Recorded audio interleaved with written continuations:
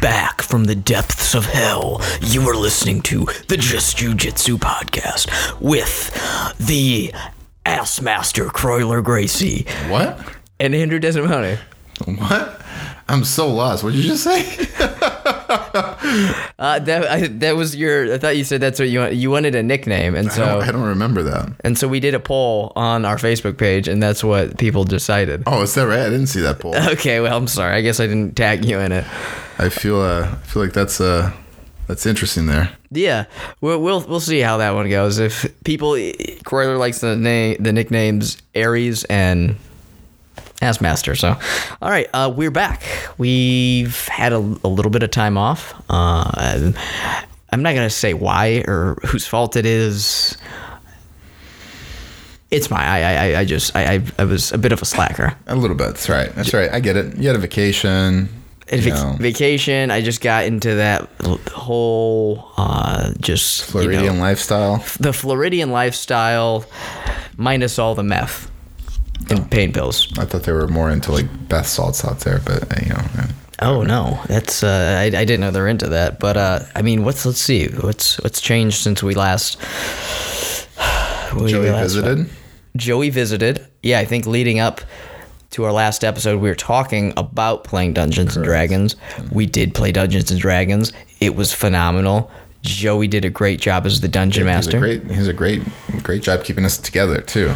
The ability, he's a black belt dungeon master, but in just being able to wrangle and keep all of us together. Contained. Yeah, that was brilliant work. Because we had, let's see, you, Rich, Clive, Claude, me, and Taylor. 6 people, yeah. We had 6 people, and I played a few times before, but I still need a ton of assistance. Everyone else never played, and some of them came into it skeptical, like, okay, well, right. Let's just get through this and just be polite. And everyone I talked to afterwards had a good time. Yeah, it was a good time. Even you had a good time. I did. Mostly because I was fucking with you the whole night. Yeah, as the night went on. Let's rephrase this. You picked a fight, and then I just wouldn't let off. As the night went on, we went from having all of us as a group working together, trying to fight our enemies. It kind of just descended into Croyler and I just trying to attack each other. Yeah, we had this like personal vendetta that's happening amidst this much greater battle. Yeah, we were in this arena, and I don't remember how it started. I think you antagonized me somehow, I assume. Oh, it's because.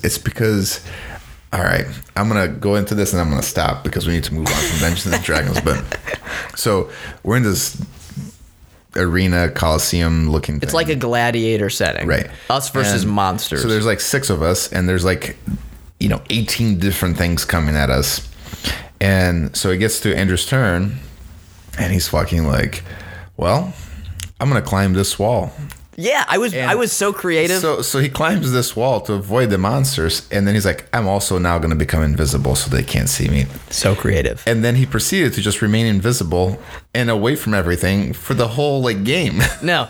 While we're over there, like, while you guys are fighting. Yeah. So again, this is an episode about jiu-jitsu, so we'll get to it. But we're in this coliseum, and there is a commander who is on the other end of it, on top of the wall. And these guys they're doing they're fighting on the front lines, but everyone needs someone who thinks outside the box and goes for the kill. Did you make the kill? I'm getting to that.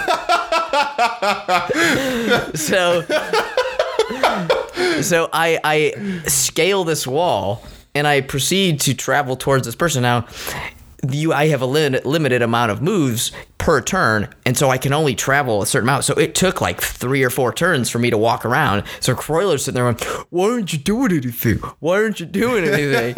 And I said, listen, pal, I'm walking around, and I'm sneaking up to this commander, and I'm going to kill him, and then everything's going to fall apart. So I do that, and I get to that commander. and I go to kill him, and And by this point, we've killed everything else, so the round ends. no. They were still. You never touched that guy. They were still fighting. And so what happened was I attacked this guy, and then Joey says essentially like, oh, he's off limits. Like you can't kill, you can't, there's some barrier around him, I think. And at that time I'm thinking, well, that would have been nice to know. But I think I came down from the wall, and then the battle was over. But that's the kind of thinking. Sometimes you don't succeed, but sometimes that is when it comes and saves that could save the And day. then his one aggressive move in the entire night of Dungeons and Dragons was removing his bracelet and throwing it at my head. That's right. Yeah, I did that. That was it. And I don't regret that. I would do it again. If I had a bracelet on now, I'd throw it at you. All right, that's enough Dungeons and Dragons It talk is. for a day. I'm good. We're gonna get to the episode. This is our first BJJ Giants episode in a while. It is, yeah. We are doing this one on, and I'm gonna say this over and over in this podcast, and I'm sure I'm gonna mess it up. Today. Today. Am I? To me, it sounds like we're saying the same thing. Yeah, that's right. Am I? Yeah. I've got it. Okay. Yeah. We've talked about him a lot in this podcast. Just throughout the course, he comes up because he's a pretty big figure, and I didn't know about him until you started talking about him. And he is, I would say, his peak was going to be like his prime as far as attention and competing would be like early 2000s. Yeah, right? late 90s to about mid 2000s. Probably about 2007 or 8. He was like phasing out at that stage. When did you first start to notice him? Oh, man, this was back in Brazil before I came here. Mm-hmm. Yeah, I mean, this was back probably around the same time he started getting really big in Brazil, around 99-ish. And was it a? I know he came from poverty. Yeah. He started training. Yeah, he came from the favelas in Rio, you know. I mean, you've been to Rio, you've seen the favelas. I mean, super, super. When we talk about poverty, we're talking about like poverty. You know what I mean? Like not, oh, you know, I don't know if I can pay my bill this month. I'm not talking about like, I don't know if I can eat tonight. Right, like seeing a guy eat a dead bird off the road. Right. Type of poverty. Right. Yeah. And you know, he kind of came from there. He started training at this school. I don't remember what the deal was. He started training, I think, when he was 14, 15, something like that. And I don't remember what the deal was. If he basically the school that he was at did a lot of outreach for the community outreach, and I know I don't remember if he cleaned the school to train, or if the school, supporting him, whatever it was. But basically they gave him an escape from his life to train, you know. Mm-hmm. and he obviously took in stride, and he excelled very quickly. I still think he's probably one of the most raw, talented people to ever train jiu-jitsu. He had some problems later on that I'm sure we'll get to, that maybe kind of cut his ceiling up, dropped his ceiling down a little bit. But in terms of raw talent, especially early on, probably one of the greatest amounts of raw talent in any competitor. When I read about him, I keep seeing raw talent come up and charismatic. Super charismatic. He was so charismatic that when he competed, the other teams would cheer for him. and I kept seeing multiple places that I read would say the most charismatic person in jiu-jitsu. Yeah. What about him? What was the charismatic? Well, like, what was his thing? Why do people call him this? I think he was a happy guy. Mm-hmm. You know, I think when you come from poverty like that, when you're escaping a horrible day-to-day, life-to-life, like moment-to-moment situation in your life into jiu-jitsu, I think not just jiu-jitsu, but anybody that escapes situations like that, I think they tend to be far more appreciative of what they have, and not so entitled to the things that they have acquired. And I think he does an excellent job of appreciating the friendships, appreciating the people that he meets, appreciating his team, the people around him, appreciating just even having the opportunity to compete, regardless of results, just having the ability to do that, the ability to have clothes on his back, the ability to, be a star in this, world that is jiu-jitsu, like, I think he appreciates that versus taking it for granted or being entitled. Oh, I work hard, therefore I deserve this. I think he just appreciates the fact that he came from nothing and now he's got something. When they say charismatic, is that in like interviews, or there are interviews where you see him? Is he charismatic in that sense, or mainly just when he's out competing charismatic? He's charismatic in just about every sense of the word. I mean, I've never personally met him, but I have friends that are friends of his. I have people that have lived with him for chunks of time. I've seen tons of interviews, tons of footage before and after competitions, behind the scenes, things like that. And I mean, he's just a happy guy, and that's when you're around somebody who's just genuinely happy to be alive and happy to do things and have people around them, you know what I mean? Like, that kind of energy is contagious. Like, you feel good being around them, and I think that's why the charisma. He's just living life. He's just enjoying life. People talk about him as far as his personality in a way that reminded me a lot of a Renzo. Yes, like Renzo too. Renzo's super happy all the time. I'm sure Renzo's got moments where he's angry and mean and all that, but all of us do. But as a general default, he's not a guy who just exists. Renzo's a guy who's always happy, and we want to be around people that are happy. You look at Marcio, it's the same way. Marcio's always happy. You know what I mean? Like, you talk to him, you're just like, wow, the guy's awesome. It's just like, because there's just so much happiness emanating from them. Right. And then the other part of the charisma is his just flamboyance on the mats when he'd win, or just when he'd be out there dancing. He's having fun. Yeah. And he's not mocking people. Like, he's not coming out there and like mocking his opponents. No, he's just really having a blast, and you can see it. You can see it on how he grapples. He's just loving it. It doesn't mean that he doesn't mean he's any less serious. It just means that he's really enjoying his time there. Now, the other thing you said was raw talent. Yeah. When you say raw talent, what do you mean with a guy like him? I mean, we're talking about a guy who started training later in life. Like I said, I think he was in his early teens, 13, 14 ish. I like how to you that's later in life. Yeah, it's later in life. Yeah. Relative to me, right? I mean, but very quickly, not only...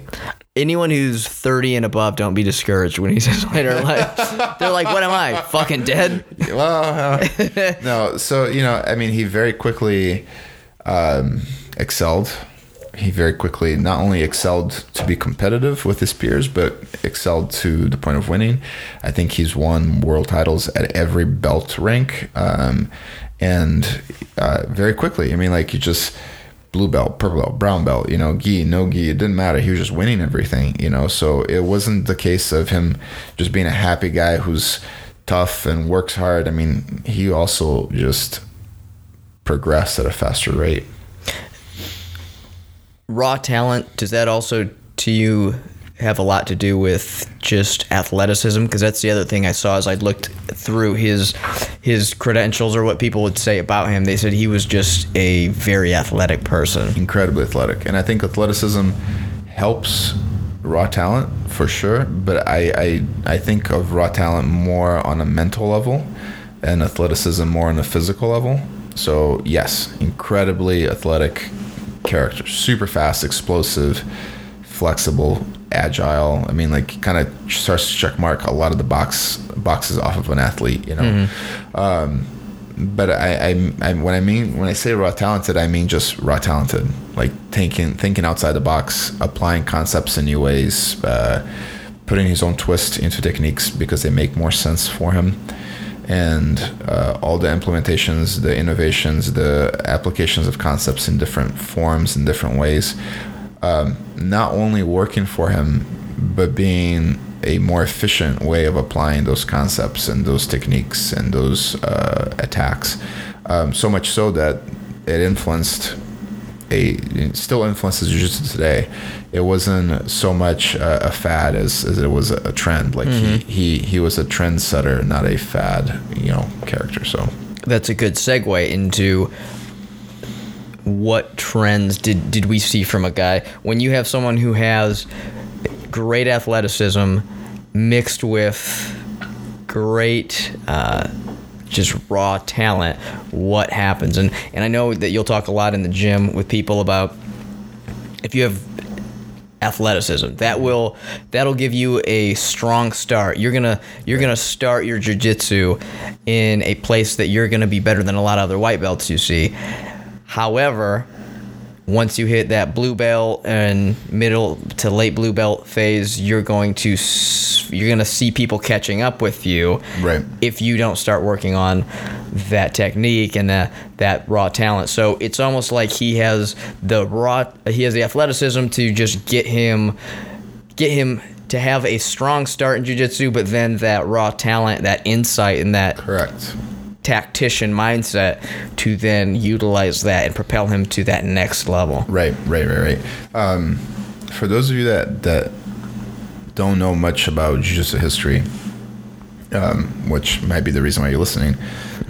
Which, if you're coming here for history, you probably turned off in the first 5 minutes, or you're like, why are they talking about Dungeons and Dragons? Thought this was just jiu-jitsu. No, so I think like a more recent example of a guy who is incredibly athletic and also incredibly talented is Rafa Mendes.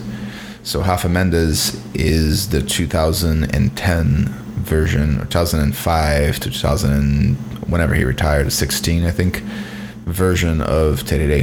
Incredibly innovative, super athletic, gifted in just about every area. Tereré was much like that, only in an era where jiu-jitsu was much less developed than it is today. So examples of things that he did that nobody was doing, right? So like long stepping or back stepping, people used to not do that. Passing guard was essentially you kind of bulldoze your way through. You don't long step around the position. You don't create better angles. He was the first guy to do that consistently and systematically. Passing with agility, so agility style passes. Before you get to the agility style passes, it's funny that you say he brought long stepping in to the mainstream of jiu-jitsu, because to me, I think, well, that's just a move. It's a basic movement, and so it's always been there. Yeah. And that's again, that's as we said before, that's the sign of a truly monumental or truly important technique, right, is when it becomes something that's just normal. And something like a long stepping, as I'm doing it, I'm thinking, well, yeah, of course you do this. It doesn't take someone to bring this about, right, but it does. Yeah, he did. Because you said before that people were just, I have to go through. It was like smash passing before this. You kind of put weight, crush your opponent down, don't let them move, don't let them squirm, use your weight, use your power, use your pressure, and then you just inch your way through. And he was the first guy to be like, no. And when you, I guess, describe long stepping just a little bit more so people listening know what technique that is. So long stepping is the idea of so long stepping and back stepping are essentially the same thing, just in different directions, right? So long stepping is the idea of opening your legs, opening your hips by moving your leg away from your center line. So it's something that today is taught, like you said, it's just taught in classes. It's not even taught as a technique. It's just part of techniques now, right? So long stepping is the idea of opening your hips and taking your leg as far away from your center line and as far away from that as possible, and landing in a solid base.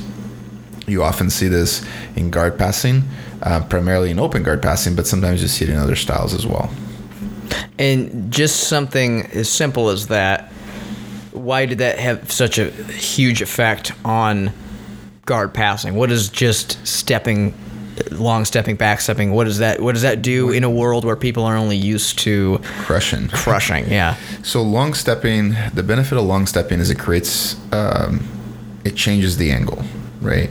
So anytime there's an angle change in jiu-jitsu, you as a person defending or attacking, for that matter, if the relationship between you and your opponent has changed because of an angle shift, you need to either find a way to correct that so that you move yourself into a better angle again, or that you move them back into the angle that you need them at.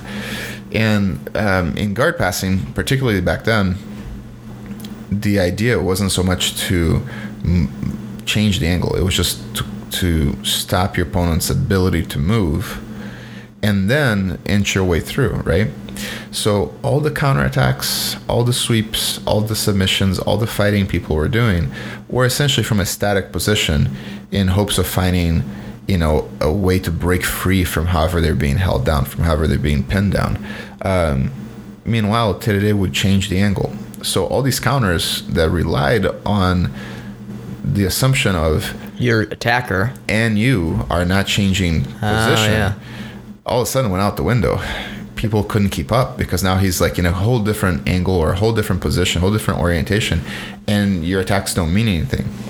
So what was the reaction that the opponent would have in guard passing? They would try to follow him, right? So the people that didn't follow him, as soon as he long stepped, he was out.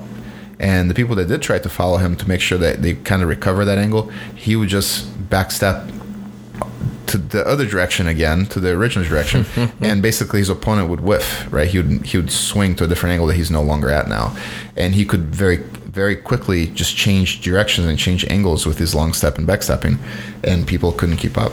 Did he have were these things he's doing? Does the body type matter? Did he have a body type that lended itself more beneficial to that, or it really was irrelevant? Nowadays, we see that the body type doesn't matter. Skinny, overweight, tall, short, athletic, not athletic, everybody can long step and everybody can back step. He probably did it because he was athletic and because he could. Right? There was no reason why he couldn't. He just literally thought outside the box, and I'm sure that as it was successful in practice, he got more and more confident with it, and then he applied it live, and then it worked. All right, you mentioned agility passing as something else that he brought into the game, and it sounds like the stepping is going to be a part of that agility passing. Absolutely. Essentially, the long stepping and back stepping were the roots to the development of the idea of agility passing. So you could do the long steps. You could do if you weren't necessarily athletic. Correct. But the agility part, you probably have to be athletic. Correct. For that. The misdirection, you need a little bit of tempo for that. Okay. He often attributes his dancing to the ability to change directions, the misdirection, and so on. I've told you so many times that you need to embrace the dancer in you. It's okay. I can do agility passing, but I'm not going to dance. But your agility passing could go to the next level. We're not going to get into it. I know. I'm sure it could. All right. Let's continue. No, then, as the years went on, you saw the long stepping and back stepping become far more dynamic, where he was not the idea, right? The concept of, hey, if I change the angles, either A, they can't keep up, and if they can't keep up, they can't perform, and if they can keep up, I can misdirect, right? And that's where you start seeing lots of spinning, lots of turning, lots of angle changes, very fast transitions from one angle to the other, and people they would essentially just couldn't keep up. They would just fall into place. Now you brought up the misdirection. Explain the misdirection. What is it, and then why does that help remedy the, let's say, problem he'd see that would arise of, okay, people know I'm going for these long steps, they're following me, and you might have an opponent who's quick also, but then you use misdirection to what extent? I'll get to that in a second. It's going to seem like a weird tangent, but it's not. So if you and I are going to have like a old Wild West style duel. Right? Like it. This sounds fun. Let's. Right. Okay. So we both have our guns. We're back to back. We walk 20 paces away. We're from on a each dusty other. road. There's saloons on each side. Absolutely right. Okay. We walk 20 paces away. We turn around. We face each other. We both have our hands in our guns, right? And then on my count, we shoot. Okay. So I go 1, 2, 3. Who wins? 1, 2, 3. Well, I'll win because I'm faster than you. No. I will win every time. Because I count. Because you count. Yeah. Because I count. I go 1, 2, 3. 1, 2, 3. I can determine. You set the tempo or the pace. Exactly. So what happens in an agility style pass, in the misdirection in particular, that idea of misdirection is you don't know if I'm going to change angles or not. Right? Once I long step or back step or go in a specific direction, you have to assume that is the current problem. Okay. Right? Because if you don't, let's say I go right and you go left, right? I'm just going to pass, right? So if I go right, you also have to go right. But you have to first determine which way I'm going and then go. Because of that simple fact, that's what gives agility passing its most powerful weapon, which is the misdirection, is you have to, you as the defender have to behave in a very predictable way. The predictable way is you got to turn into me. You got to follow me. So if I go right and you come right, I just go left. And then you're going to go, oh shit, he's going left. And let's say you keep up again. You don't know if I'm going to continue to go left or if I'm going to change right again. You see what I'm saying? Mm-hmm. And the more agile I can be on my feet, the lighter I am on my feet, which he's very athletic, the more times I can effectively misdirect, causing you to overcorrect on the bottom. And because you're overcorrecting, I can get ahead. What does it take to be an effective misdirector? Because you could just run back and forth and try to misdirect. What do you have to do to be good at it? You have to ensure that every misdirection leads to a further step forward, which sometimes means literal steps. Other times just means more control. Which, to tie along Terere's agility passing, he started implementing the idea of stapling, which was the idea to restrict the opponent's ability to follow. Right. So you're gluing them to one point as you move the other direction, right? So you glue a knee, an ankle, a hip, whatever. He doesn't have to guarantee that he can keep you glued in a particular way, right? If you are glued in a particular way, he just passes. But if you are to not be glued, you have to react to that grip. You have to exert yourself to beat that grip or to turn a particular way, and then he can just breeze to the other side. And if he breezes to the other side, maybe now the grip is a little bit better. Maybe he's a little bit closer to passing. And even if not, if it's all a wash, it's so much more work for the person in the bottom to have to drag their bodies back and forth from one side to the other than it is for somebody on their feet to just go left to right. Mm-hmm. For those of you looking for examples of agility passing, you can look for old Terere videos. There's not as many because obviously this was before, camera phones were a thing. There's plenty of footage, but not as much as there is on Rafa Mendes. So if you look at Rafa Mendes passing, you'll see a lot of influences from Terere, but also clear-cut examples of what he started to develop in the early 2000s and where it's at now with Rafa Mendes and his agility passing. Gotcha. So with this agility passing, it all hinges on you being the aggressor and the Correct. setter of the tempo and what's happening. Absolutely, 100%. He was definitely an aggressive competitor. And what do you do to be that aggressor? It means that you're following me. Does someone just automatically follow you? They, as you're trying to pass, they have to adjust to try to defend. So as he is setting that tempo, as he's trying to pass and they're following, we have the long stepping, we have we have agility, we have so his speed, and then the stapling. Is there also, besides the stapling, which is securing someone to one point of the mat, there's also, I assume, a moving of someone to another part of the mat? Sometimes he forces an overcorrection on their part. Okay. So if, let's say, I'm stapling your knees down and I can't keep them down and you're going to win that fight anyways, and you're turning into me, maybe I can help you come towards me and I overcorrect for you. You see, I pull you in the direction that you're trying to come, but because that happens, you move a whole lot faster than you originally intended. All right, so we have this agility passing. Were there other parts of this? Was he one to... I mean, we all see agility passing now, highlights of people jumping and cartwheeling and doing acrobatic things. He was an influence in just about all of that. Yeah, he would utilize that stuff as well. Absolutely, yeah. Another guy around his time that was also a really big agility passer was Lau Vieira, roughly around the same time, maybe about a year or two after Tererê. Now, he also, I was reading, there are some things that people will give him as far as making popular or bringing to the crowds of jiu-jitsu, and they said the Toreando. Yeah.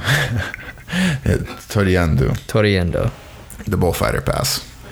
The bullfighter pass was the most primitive style of agility passing, and he was the first person to really perfect it. All right, you say the most primitive. When I hear the bullfighting pass, here's what comes to mind for me. I'm picturing a matador with his red sheet or blanket or Afghan, and moving side to side. So if I translate that to jiu-jitsu, I'm gonna have someone's legs and move those side to side. Essentially. Okay. Yeah. And there's different variations and modifications on it. And so it's kind of what we were just talking about. It's forcing. It's an overcorrection. It's an overcorrection. Yeah. And you say it's a primitive form. So he was that's what he's doing. And now, what's a more advanced primitive version? In the sense that it's older, not that it's less effective. Right? Okay. But there's more advanced styles like axe passing. I think Salo around 2006 or 7 he started axe passing, where he would change the angle of his head, his posture, in order to do the toreando, and he would end up in yon belly instead of in side mount. So he would get 5 points instead of 3. There are other attacks. People combine sometimes the bullfighter with a strong reaction to go into an overstep, into a leg over overstep, slide down, and things of that nature. As people developed nearer and nearer guards, toreando by default loses its efficiency, right? So you start getting into like De La Riva, you start getting into lasso guard, things that weren't as prevalent back then. Ultimately force the toreando to be put back in the back burner or be modified like the axe pass and so on in order to guarantee a more successful outcome. What about, I also saw leg drag. Would that be... Leg drag, yeah. I know... In a very early stage. I hear leg drag, so I know what an arm drag is. Leg drag is that also similar to like a bullfighter where you're grabbing the legs and directing those one way? Right, so it turns out that toreando originally you'd push the legs completely to the floor on either side of you as you pass. The leg drag, the legs would be draped over your legs, so you get into a squatted position. So instead of pushing the legs completely to the floor, you would just pull their legs over your leg to get into leg drag style position. Okay, and what do you usually do from that position? There's a number of things you can do. You can crab right to the back. You can just take the back and get the side mount. You can go into leg attacks. There's a number of great options. And leg dragging became much more popular later on with Rafa Mendes, but also with André Galvão, big with the leg dragging as well. Which he didn't Tererê teach was one Galvão? was one of his original instructors. Yeah, he was a good coach too. He had Galvão. He had was it Lepre? Lucas Lepre. There's a number of great guys that now you just take these guys for granted, but they were all either taught by or co-taught, by Tererê back in the day. do most of those guys have that similar style of him? I'm sure they all have influences from him, right? The Galvão is really big into leg dragging. Obviously, a clear influence from Tiriri. Lepri's very dynamic in his movement. So, yeah. And we talked earlier about the early 2000s being when he was kind of on top, and he won some big tournaments. I know he won IBJJF, whatever the BJJF. There we go. He won that. I think it was 2000, 2003. The Worlds as a black belt, yeah. And he won world tournaments for all his belts, too. But those were his 2 black belt wins. And then he won Brazilian Nationals in... several times. I want to say the same years. The Brazilian Nationals, those I think you've talked about before. It's the toughest tournament on the planet. Yeah, so why is that? You'd think, well, that's just the nation, but the world must be the hardest. No. You have to factor in travel and cost. Mm-hmm. You know, imagine Tiriri back in 2000 when he was getting popular, but he was still living very much in a poorer side of society, right?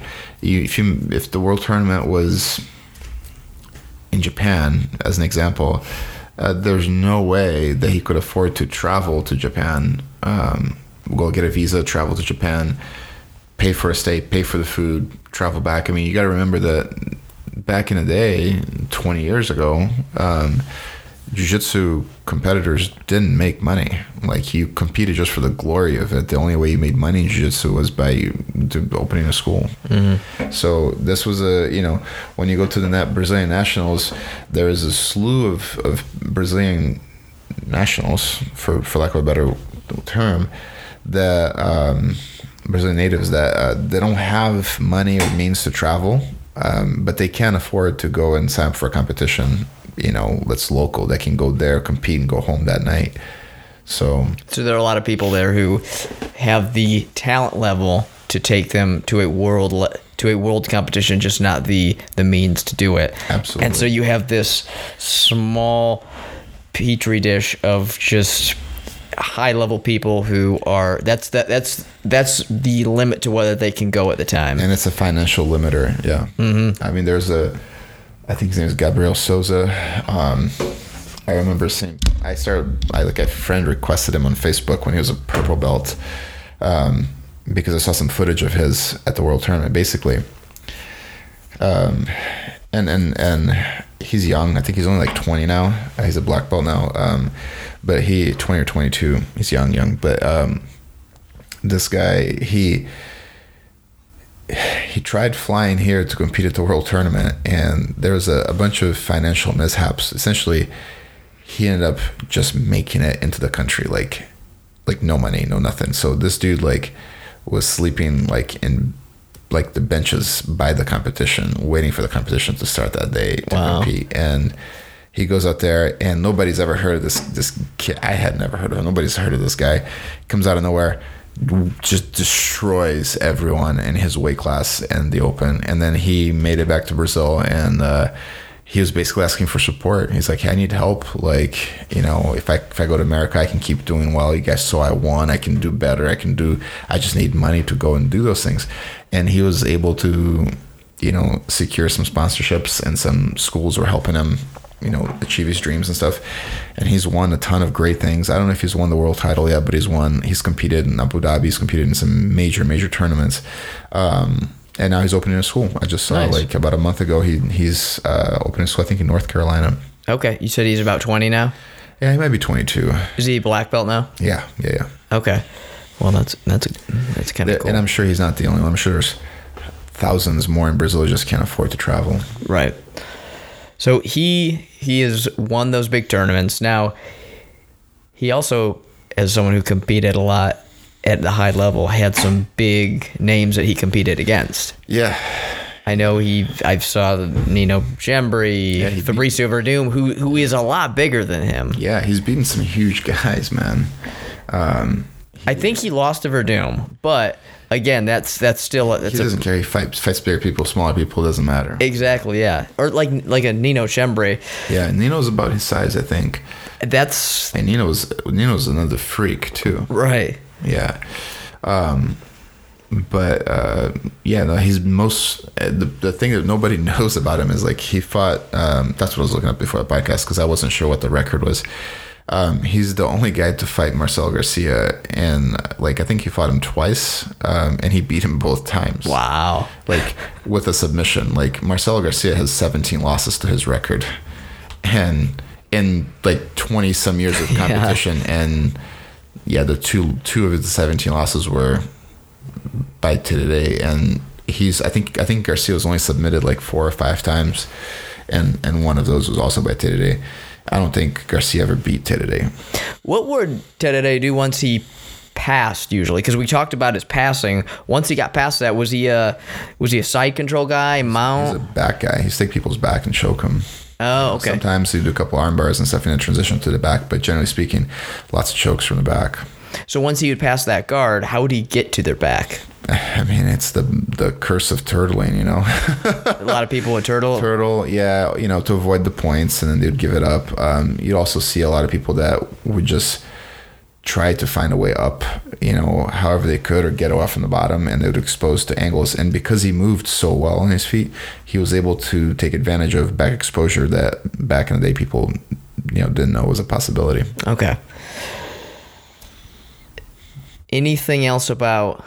That wasn't a dog. I wasn't dogging Marcelo Garcia by any means, right. By the way. I mean, dude is incredible. Yeah. Legend. I'm just saying this is something to put into the forefront of people when they're listening about today. I'm not just saying he was good.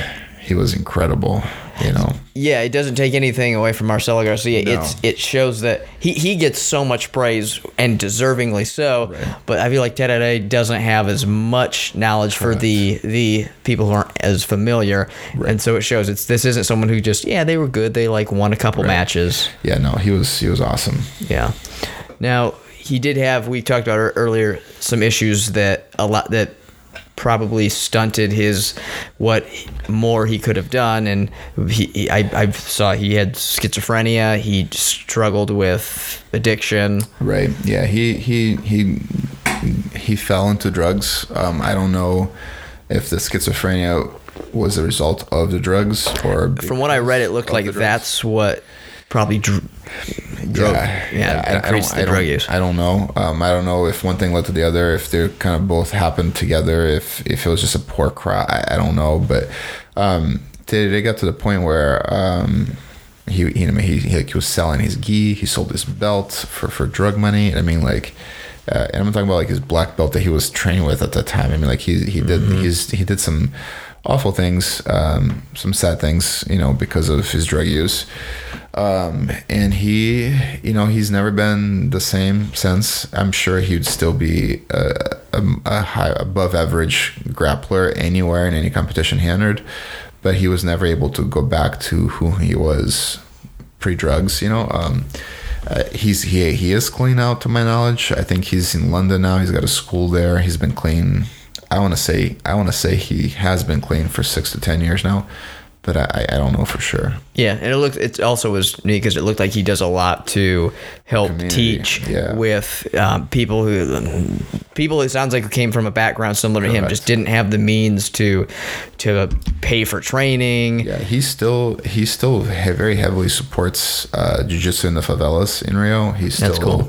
Comes out and visits. He still does classes. I mean, like, he still does a lot. He knows where he came from. He's still a super great guy.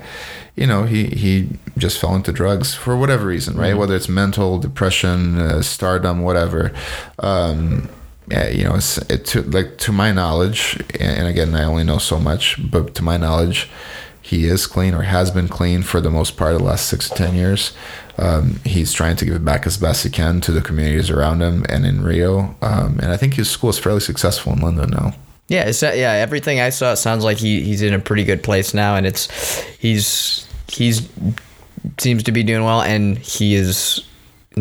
I don't think I've seen anyone argue that he hasn't been a hugely influential person on jiu-jitsu.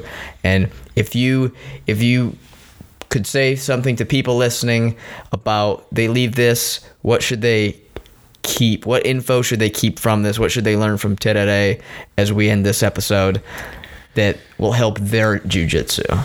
I think have fun and think outside the box. Tete always looked in every match, winning or losing, looked like he was having fun, and he was obviously always thinking outside the box.